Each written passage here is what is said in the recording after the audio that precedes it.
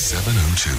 The UK Report with Adam Gilchrist. And the UK Report is brought to you by eWallet Pro from FNB Business. FNB, how can we help you? A division of First Rand Bank Limited, an authorised FSP and credit provider. Illegal migrant arrests. Tell us about that, Adam. Morning. Morning, John. Yeah, 27,000 people suspected of illegally entering the UK have been arrested in the last 3 years. Those figures out this morning are police figures that have been officially confirmed. And that's not 27,000 people, as I immediately thought, maybe arrested at ports or airports or sort of stopped at the Channel Tunnel. That's 27,000 people who've got in and are often picked up at motorway service stations or truck stops or in occasions railway stations or other transport hubs, bus stations, etc. So they made their way in and have got somewhere, as it were, having hidden in lorries in a lot of cases and backs of lorries, under lorries, etc., etc. That's an awful lot of people. And as one Home Office official has put it, it's hardly a long-term solution to the problem of migration. And as another Home Office committee chairman has put it, that this shows our borders are not tight. I mean, we always think, we're an island, we're kind of a bit more immune, if you can put it like that, from this situation. But clearly, people are getting in. And that's 27,000 people who've been caught. How many people have not been caught is the other question. And the answer, we don't know.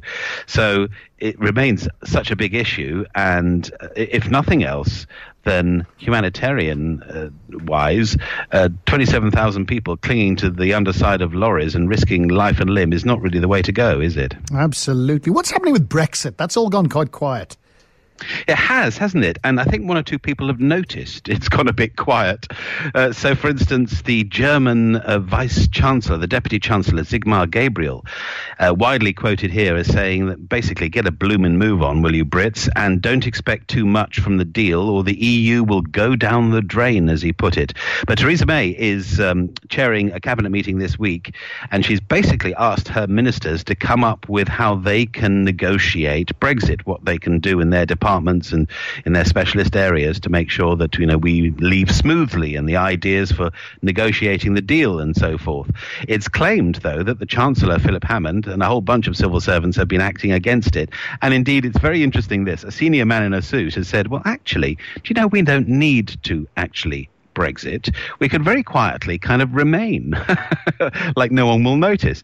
We can, as it were, sign up to the European single market, which means therefore we have to tick all sorts of boxes. And so although technically we wouldn't be in the European Union, like Norway, we would have to do certain things in order to have certain benefits.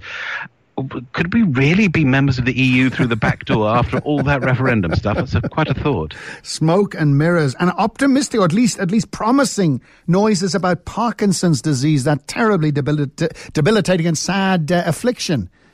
Yes, absolutely. And what they're talking about is a possible early detection test, and obviously something important in tackling dementia, because Parkinson's can take years to detect and define, and therefore early detection can help with treatment and cure. I mean, this is not a treatment or a cure, but the idea is that early detection can lead to that path. And what they've basically done is researchers at the University of Edinburgh, actually the way I'm going to say it here sounds terribly easy and but anyway, this is how I've read it.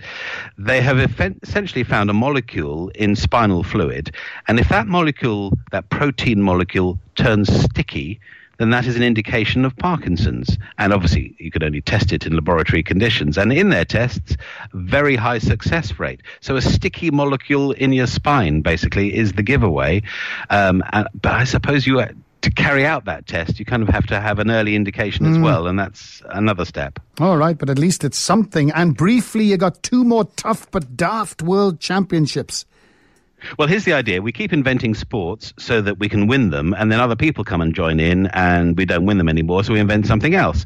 So we've just had the World Bog Snorkeling Championships. This is the 31st World Bog Snorkeling Championships.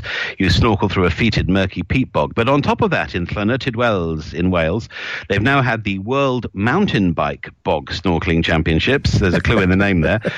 Everything that you do in bog snorkeling, except you do it on a lead-weighted bicycle. And then on top of that, they've also had the world's first bog snorkeling triathlon. So you swim, you bike, and you run through a muddy swamp. I'm just wondering if we can get even more extreme. Why don't we throw in a parachute and ironing board, and you have to carry your wife on your back for next year? Why don't you bog off? Cheers, Adam. Thanks very much indeed. I'm only joking. Adam from the UK.